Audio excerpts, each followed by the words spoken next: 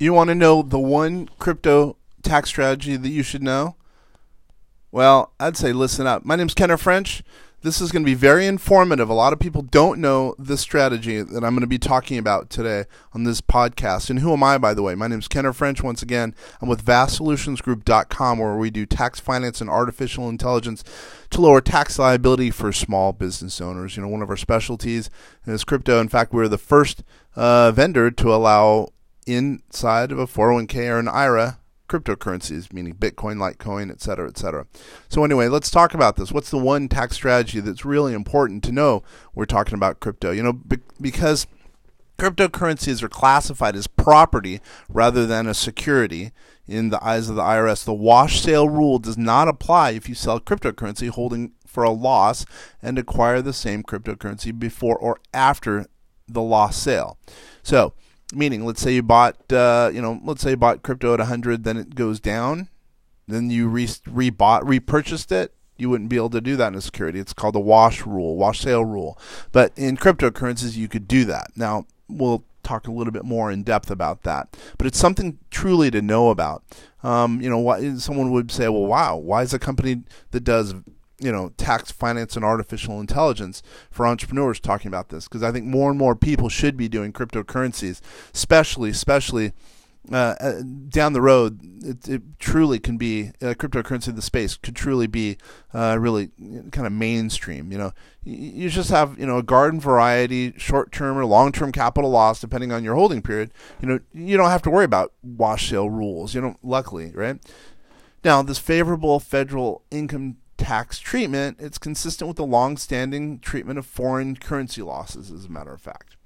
That's a good thing, because folks who actively trade cryptocurrencies know that prices are very volatile, especially, one day it could be worth, cryptocurrency could be worth whatever, 10,000, and then all of a sudden the next day it could go to 8,000, the day after it can go to whatever, 22,000. That might be a bigger price swing than is out there, but I'm just making kind of an illustrative point there. That's truly, you got to take that into account when you're investing in cryptocurrency. Don't invest in cryptocurrency unless it's right for your situation. Please talk to an advisor so you're doing the right thing in your circumstance. What I would say is the volatility gives you two opportunities. One, profit on the upswing, and you can do loss harvesting on the downswing. So let's take a look at harvesting of losses. Okay, now let's say on day one, someone, let's call him Lucky. He pays $50,000 for a cryptocurrency, a basket of cryptocurrency, or one specific cryptocurrency. On day 50, Lucky sells the cryptocurrency for $35,000. So he bought it for $50,000 and it's gone down to $35,000. He captures and deducts the loss, that being $50,000. Again, $15,000. $50,000 minus $35,000, obviously. What's the net? $15,000 as a loss. Put that on your tax return. That's what Lucky would do. On day 52, a couple days later, Lucky buys the same cryptocurrency for $35,000. His tax basis is then what?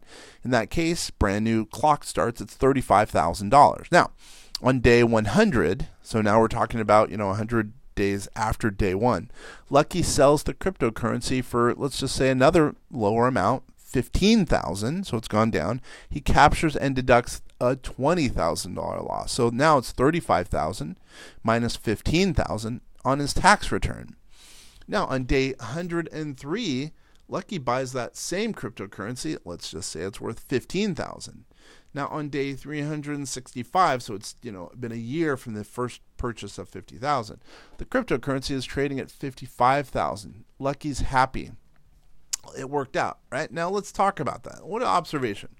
Let's assume Lucky had $35,000 in capital gains. Lucky deducted his $35,000 in cryptocurrency capital losses.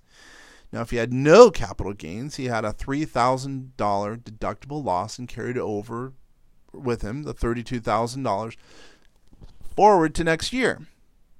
Now, on day 365 days, to be exact, from when we started, Lucky has his cryptocurrency, which was his plan on day one all along. He thought it would go up in value. It did, from the original $50,000 to $55,000. So Lucky's tax basis in this cryptocurrency on day 365 is Yep, you got it. $15,000. Now, this is what Lucky ultimately did. He kept his cryptocurrency. He banked the $35,000 in losses. Now, losses from crypto-related securities, quote, securities such as Coinbase, that can fall under the wash sale rule, potentially because the rule applies to losses from assets classified as securities for federal income tax purposes. But for now, cryptocurrencies themselves are not classified as securities. So here's your planning point. If you want to harvest losses, make sure you hold cryptocurrency and not as a security, but cryptocurrency itself in a cold wallet, usually in a cold wallet.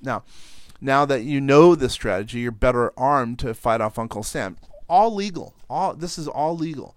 This is how the tax code is written. By the way, what I should note is there's been some talk about instituting a wash sale rule for cryptocurrencies. Now, if that's the case, obviously what I've talked about is null and void.